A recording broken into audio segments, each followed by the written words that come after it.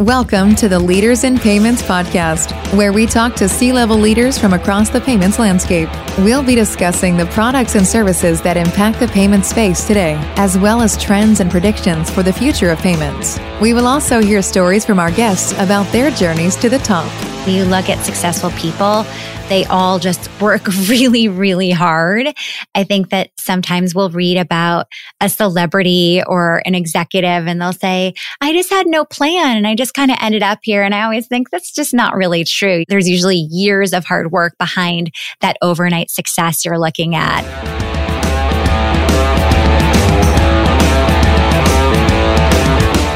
That was Sam Ettus, the founder and CEO of Park Place Payments, and she is our special guest on this, the 102nd episode of the Leaders in Payments podcast. I'm honored to have her on the show as our third guest in the Women Leaders in Payments Month, sponsored by American Express. Sam grew up in New York City and played competitive tennis from childhood through college. She went to Harvard College and then on to Harvard Business School. Sam has devoted her career to advocating and supporting women. In fact, this is what led her to founding Park Place Payments. Her unique sales force is comprised of women with no payments background who are trained on how to sell payments to their doctors, dentists, and other small businesses in their local area. Sam co-hosts her own podcast, has written 5 books, is a renowned speaker, and makes regular appearances on TV. Given her extensive background and experience helping women succeed, she provides some powerful and insightful leadership advice for all women in payments. We've got a great episode ahead, so let's get started.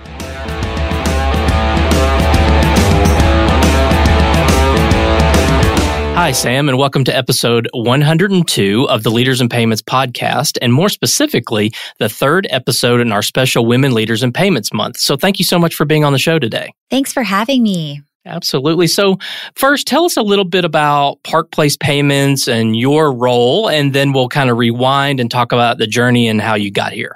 Sure. So Park Place is attempting successfully, I should say, to change the experience that businesses are having with their payment processor.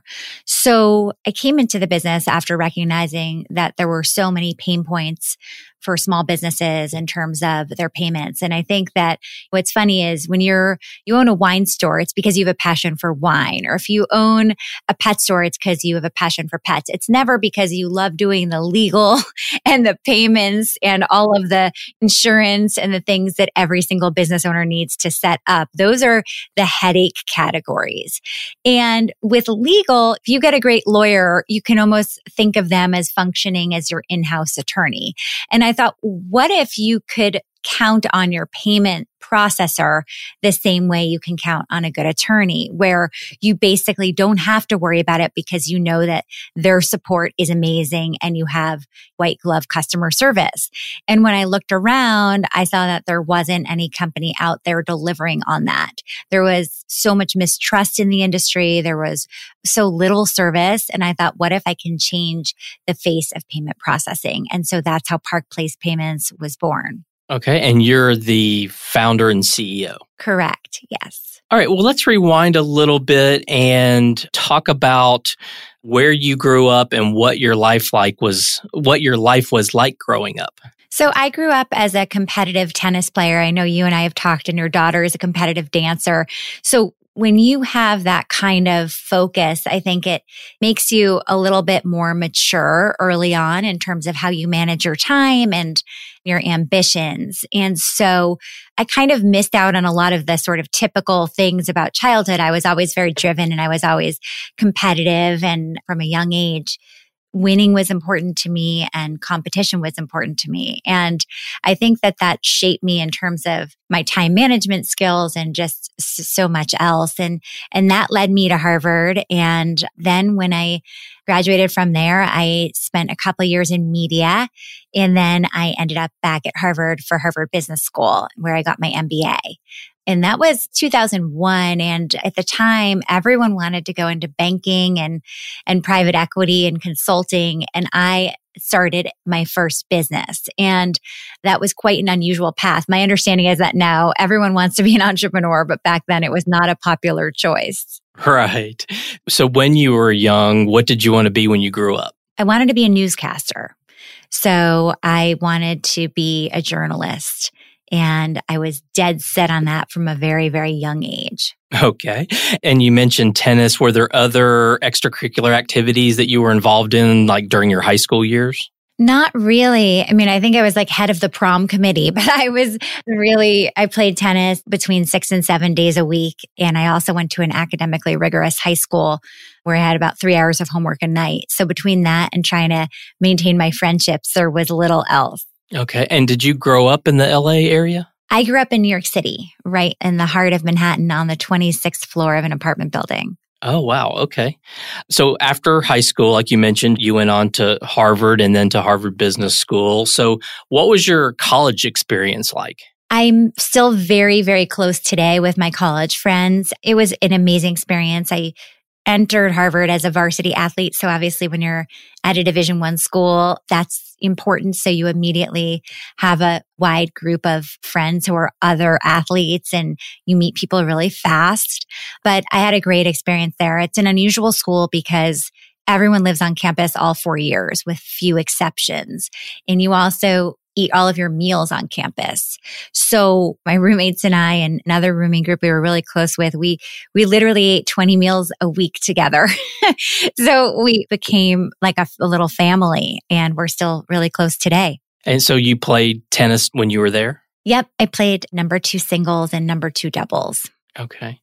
Did you have aspirations of trying to turn pro in tennis? Never. No, I was always very realistic about the goal, which was to get me into the best school I could get into. And that is what it did. But it's funny because I am still in touch with so many of the nationally ranked tennis players that I grew up with. We all feel really connected. In fact, in my current business, one of them is my attorney and another one of them is an investor. So, and another one, actually, I should say, a guy I grew up playing tennis with, he does all of our insurance. So I like to collect people and keep them close. That's great. That's a great trait to have. So do you remember what your very first job was? Oh, yeah. So I graduated from college and I moved out to Los Angeles and I wanted to be in the entertainment industry, but behind the scenes, maybe as a producer. And I got my first job was at Creative Artists Agency, which was and still is a top talent agency for actors and directors and producers. And I was an assistant to a pretty crazy boss.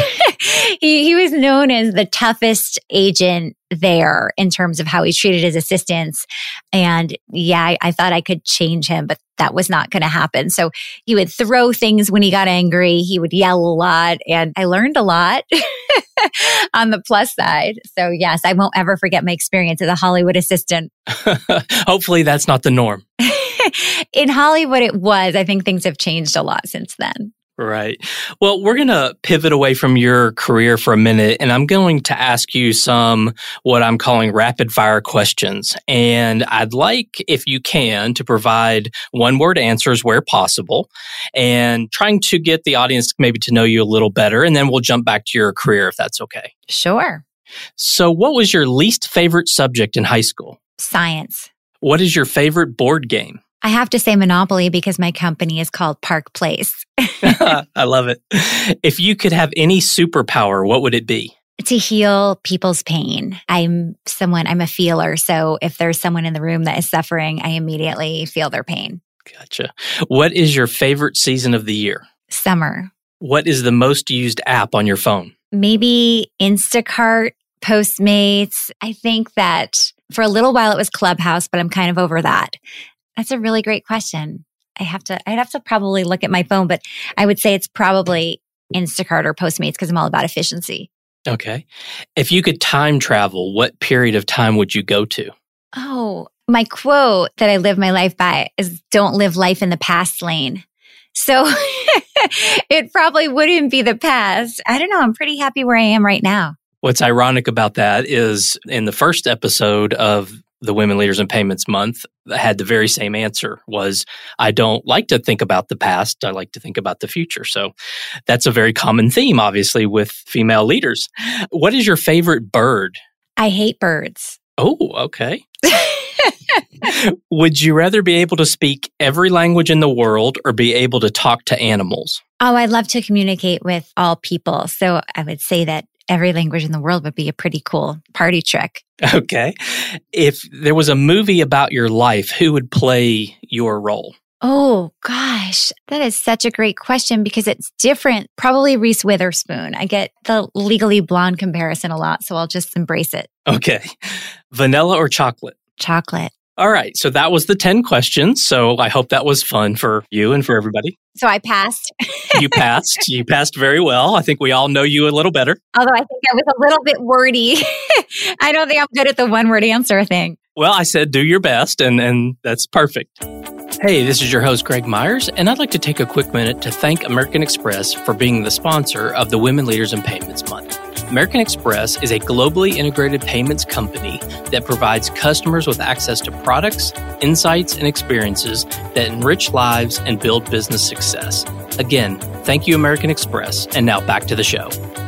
All right, so let's get back to your career and start getting to a little more of the leadership side of things. But before we do that, I'm going to read a little bit of your bio because I think it'll help put into context the rest of the conversation. So if you don't mind, I'm going to read a little bit here. And this is sort of directly from your website, but I'm just going to read this real quickly. As a dedicated champion of women, Sam has devoted her career to advocating and supporting women in the pursuit of their dreams.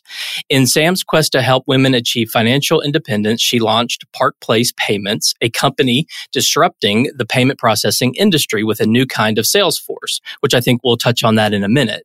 Since earning her undergraduate and MBA degrees from Harvard, Sam has become a best-selling author of 5 books, a renowned speaker, and co-host of What's Her Story with Sam and Amy, a weekly podcast for iHeart. So I'm going to say this real quick. I think you're the first person that I've interviewed that also has a podcast. Sam's most recent book is The Pie Life, a guilt-free recipe for success and satisfaction. She writes a popular weekly work-life newsletter on the same topic. Sam makes regular national television appearances on shows including NBC News, The Doctors, Access Hollywood, Good Morning America, Dr. Phil, and The Today Show, among others. She has been featured and quoted in The Wall Street Journal, The New York Times, USA Today, Inc., Fast Company, and Success Magazine. She was the host of a leading internet talk show, Obsessed TV, which she created and produced with entrepreneur Gary Vee. Sam co-founded the Los Angeles Women's Collective, aimed at supporting women to run for office nationally and win. She serves on the advisory board of the Forbes School of Business and Technology. So I wanted to put into context as you start talking about sort of some of the leadership things, sort of your career and what you've done, obviously much beyond the Park Place Payments. So given your success in championing women, why did you start a payments company? So I was actually on book tour for my last book, which came out 4 years ago. And I was speaking, at companies across the country, from Google to Target and Twitter and General Mills and beyond. And I was also speaking at a lot of women's conferences. And the one group of women I was unable to help were the women who left the workforce and wanted to return, but found that there were no opportunities. And unfortunately, a lot of these women had ended up selling makeup and skincare and essential oils and wine to their friends through multi-level marketing companies. And they weren't even making martini money. I mean, most of them were losing money. A lot of those MLMs actually prey on women, and more than 90% of people don't even break even. They lose money. At the same time, I was also keynoting an MLM conference, and I met all of the women there, and they were extraordinary. They were really experienced. They had great work experience. They had a great work ethic, and they just weren't given any opportunities in the workforce. And so I thought, okay, well, I'm going to really pair this with something that happened to me 10 years ago. So about 10 years ago, I was at a conference that was like a boondoggle for the top guys in the credit card processing industry. I say guys because when I arrived there were 20 male-owned companies, so 20 founders, all men, all white men. And they all showed up on private planes. And I said to them, where are the women? Where are the people of color? And they laughed at me and said, there are none in this industry. And at that moment, now that was many years ago, I thought, okay, I'm going to come back and crush these guys, but I'll wait until I'm 60 or 70. I don't have to do it anytime soon. But then when I was 4 years ago, I thought, okay, hold on. What if I could train this group of women to sell payment processing to their pediatrician and their kid's dentist and their hair salon and so on. And then their resume would have financial services salesperson on it, as opposed to I sold makeup at a party at my friend's house. And they'd be taken seriously. So I spent 2018 testing this model. I went to 6 different cities and trained people with zero background in payment processing to sell to their local businesses. And then based on their success, I raised an angel round of financing in 2019. And then we just followed up with a seed round in 2021. So we're growing really fast, and it's been really amazing to see the reaction in the marketplace to us, because we're totally different. We have a no pressure sales situation. We're completely honest. We have one rate card. We don't negotiate. We try to give you the best rate from the beginning. And our customer service is white glove customer service. And are your sales people also the customer service people? No, they're the account executives. And then once you launch, you are moved over to our merchant support team, which is they've been in the business their entire careers. So they have collectively years and years and years of experience. Whereas our account executives, who are the frontline salespeople, they do not have a background in payment processing typically. So they're from outside the industry. They're former teachers and flight attendants and doctors and Olympic gold medalists. I mean, people in every different background and field you can imagine. And we train them online to sell payment processing the Park Place way. Okay, that is a very unique model, and I'm glad that we were able to talk about it, because I think people in this industry, people who listen to this, will find it quite amazing and interesting. So from a leadership perspective, I mean, obviously you've been in this leadership role multiple times, many times, not only your own career, but now with this business. What would you say are some of your guiding principles? I think it's all about people. Like, what's been really interesting, especially having raised money, is that so many people think of disruption in terms of disrupting technology. And there's constant iterations and changes technologically in fintech, which is super exciting. But I don't think we talk enough about disrupting the user experience. And so we lead with people first. We have a very strong culture at our company. It's a very celebratory culture, but it's also a we get shit done kind of culture.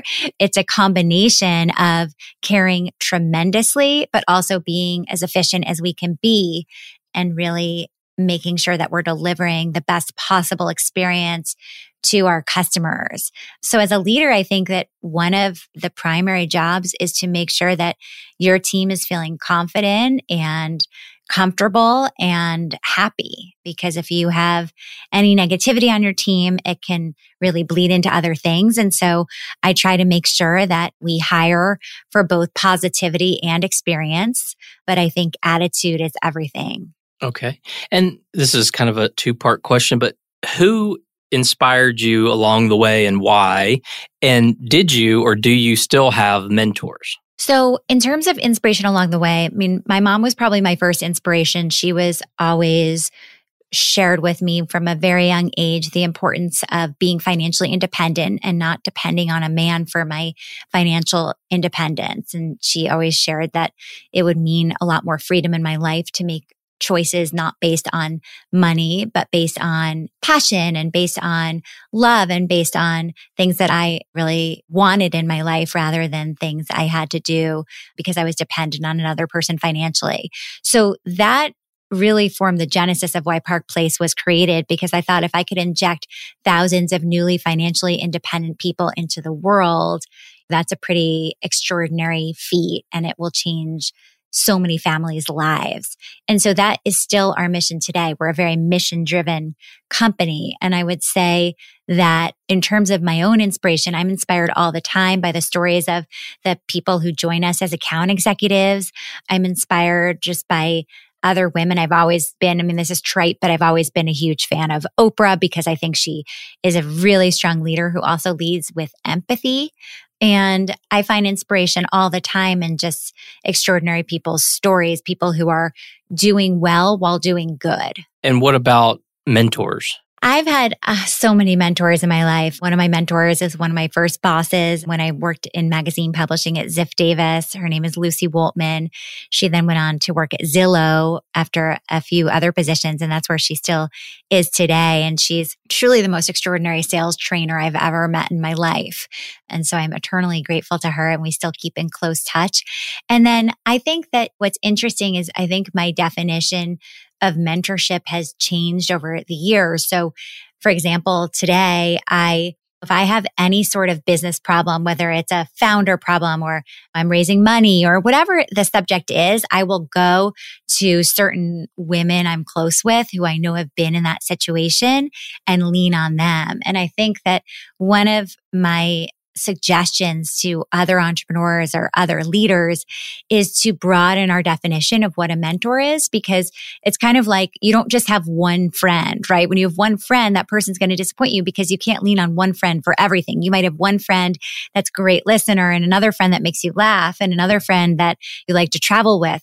But in terms of when you think about a mentor, having one person probably hasn't walked the same path that you have. But when you cobble together a bunch of inspirational people in your life, you have a sort of board of advisors that you can go to, whether you have a personal or professional problem. And so there's a number of people I lean on in that capacity. Yeah, I want to dig a little deeper on this subject because I think it's relevant for people who are aspiring to be leaders, right? They hear a lot about finding mentors and developing mentors, but they don't really know how. And I think a lot of times, if you're not in a big company that might have a program that you can get into that might match you up with an executive or something, do you have any thoughts on how someone that's maybe just starting out or maybe mid-level female sees someone that inspires them and wants to reach out or wants to get to know that person or have that person become their mentor? What should they do? What steps should they take to kind of develop that or try to develop that relationship? It's a great question. There's a couple of things I'll say on that. One is that when you look around you, whether it's in your neighborhood or your industry or your alumni or whatever it is, there's probably peers of yours that are doing a little bit better than you or that always have had incredible drive and are really thriving in their careers, even if they're different industries. Really cultivate that relationship with that person. Take them out to lunch or dinner or befriend them and really make sure that you have people who are pushing you a little further than you're going today. And so I think seeking out a crowd that's going to motivate you is actually quite important. In terms of someone in your industry that you admire, for example, I think it's never been easier to find those people. And one of the reasons is social media. So social media is a free way of connecting, whether it's on LinkedIn or whether it's on Facebook or Twitter. People are more accessible, or Instagram, than ever before. And what you don't realize is everyone has power, and that power is their social media currency. So for example, you're on Twitter and you see someone in your industry that you admire. Start following them, start liking all their posts, start retweeting them, start giving them social media love. And it tricks people, and not in a bad way, in a positive way, into thinking that they have a relationship with you. I have had so many people who follow me on social media who then become in real life friends, because over time, you kind of almost forget how you met them, or you end up developing an online relationship with them first. And I think that giving your social media currency through likes or comments is actually a great way of getting someone in your industry's attention. Now, if you are in a corporate position and there is a person you admire in your industry that is not on social media, then there are other ways to go about it. You can send them a cold email. I can't tell you how many cold emails I continue to send in my career. If I read an article about someone, I will reach out to them and tell them how much I enjoyed reading about them. I am constantly building my network. I don't think that you should ever stop building your network. I think it's really important not just to keep in touch with people from your past, but also to constantly be cultivating new relationships. And because of the internet, it's never been easier to identify those people and figure out who they are and how to reach out to them. I think that's some great advice. So what is one characteristic that you believe every woman leader should possess? Well, it's really a characteristic that every leader should possess, and it's curiosity. I think that the best leaders are those who are constantly learning and trying to better themselves. I know that I don't have all the answers. I know that I can always be better than I am today. And so I'm constantly, whether it's listening to podcasts or whether it's reading, one of the things I'm always doing as a leader is reading novels, because I think that it helps you understand people even better and expands your way of thinking and expands your creativity to be reading outside of your comfort zone. I think a lot of leaders make the mistake of only reading nonfiction books about other leaders, but often you learn more from fiction than you do from nonfiction. So that's one thing, is I think that I've always been inspired by curious people. And I'm just even thinking, one of the people I interviewed on my own podcast was Mindy Grossman, who was the former CEO of Home Shopping Network. And now she's a CEO of Weight Watchers, which is now called WW. She's one of my personal favorite leaders, and we've become friendly. She had me do a speaking engagement at Home Shopping Network years ago, and we've kept in touch ever since. But I just admire her leadership skills so much. And one of the things that is fascinating about her is she constantly reaches out to people cold. Anyone she reads about, she's like a voracious reader like I am. And she'll just constantly reach out to people and say, oh, next time you're in my town, I'd love to take you to dinner. She's always building new relationships because she knows that there's always so much to learn. I think that's a good segue into the next question. Beyond reading, what do you do to ensure you continue to grow and develop as a leader? I'm always asking for feedback from people I respect and saying, what could I have done better? For example, I made a hiring mistake, let's say last year. I think about, okay, what was it that I did wrong in terms of my screening process? What could I do better next time? That doesn't mean I'm going to bat 100 next time. It just means that I'm taking every single experience and learning from it. And I think one of the sort of blockers to learning and growing as a leader or in any position, frankly, is when you're defensive and when you don't want to hear feedback. And it's really hard to take constructive criticism because you're too worried about being defensive or defending your position. I think it's so important and honestly, I think at times in my life, I've been too defensive. And I think as I age, as I have more experience, I think I'm less defensive and more open to feedback from so many different sources than I ever have been in the past. And that's really helped me sort of to leapfrog as a leader more than I had been in the past. So you mentioned earlier about the conference with the 20 old white men that were running payments companies. In the last 10 years, do you feel as though that has changed? And if so, why do you think that's changed? From where I sit, it's changed very little. I go to a lot of industry conferences and I'm usually the only woman. I would say I'm very often the only woman in the room or the only non-wife, non-sister, non-relative in the room when it comes to founders or owners of payment processing companies. I think that it still remains an old boys club. And I think it's evident in the practices. It's just whenever you enter an industry where people, when you ask a question and people respond with, well, that's because we've always done it that way, you stay in that industry because that industry is ripe for disruption. And that is what the payment processing industry is like. I mean, even just a couple of months ago in the Green Sheet, there was an article about how to keep adding fees to your customers. And it's just crazy to me that that's actually in print. This is how it's always been done. And as opposed to saying, how can we be a partner to small businesses? How can we keep this account for 10 years, 20 years?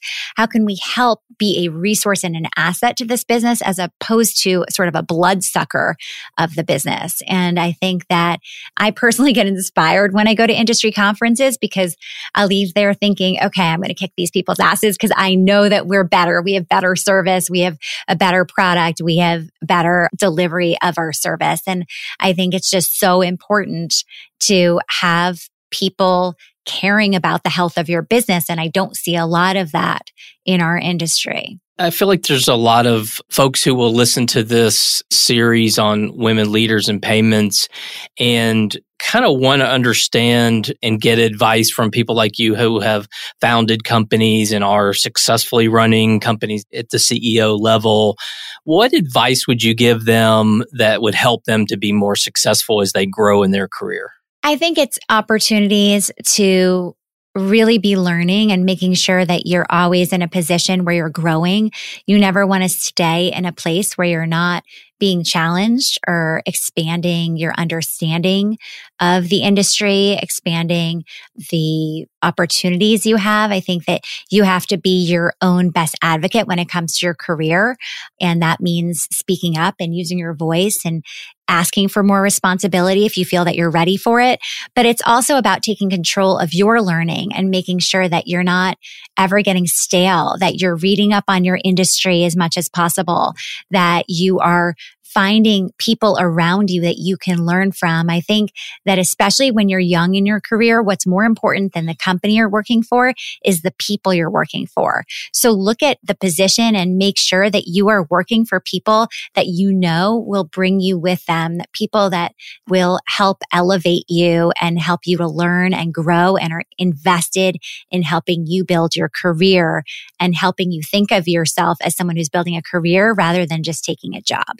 Similar question, but maybe for those who are thinking about starting their own company. So you've obviously done that in this space. So advice for the women out there who are scratching their head saying, hey, I think I can do this. What kind of advice would you give them if they're thinking of starting a payments company? I think if you're starting a company, you just want to make sure that you're at a point in your life where you can take on some risk, that you have a financial plan for how to go about starting the company, that you have the confidence to do it, and that you surround yourself by people who maybe can fill the gaps that you have. I think one of the most important things is to be aware of the places where you're weak and then to hire around them. But nobody knows everything, right? And if you waited until you knew every single thing to start a company, you'll never start it. So it's much more about knowing what you're good at, playing to your strengths, and then hiring to fill your weaknesses. Well, this next question, one of my favorite podcasts is called How I Built This by Guy Raz. It's one of my favorites. And he always asks this question at the end. So this is going to be our final question. How much of your success do you attribute to hard work versus luck? Oh, I think none of it is luck. I really don't. I think that when you look at successful people, they all just work really, really hard. I think that sometimes we'll read about a celebrity or an executive and they'll say, I just had no plan and I just kind of ended up here. And I always think that's just not really true. There's usually years of hard work behind that overnight success you're looking at. And I think hard work ultimately is actually more important than talent. So if you had to choose one, it would be hard work, because hard work without talent can still get you really far, but talent with hard work doesn't get you anywhere. Right. Well, Sam, we've covered a lot of ground about you and your background and your company and your advice for future leaders. Is there anything else you wanted to add before we wrap up? Just that, thank you so much for having me on your podcast. I know from being a podcast host, I know that the work that goes into it and the research that you put into all of your guests, and I appreciate you having me. Absolutely. Well, thank you so much for your time today. I know it's very valuable, so thank you again for being here. Thank you. And to all you listeners out there, I thank you for your time as well. And until the next story. Thank you for joining us this week on the Leaders in Payments podcast. Make sure you visit our website at leadersinpayments.com, where you can subscribe to the show and where you'll find our show notes. If you enjoyed listening, please share on your social channels as well.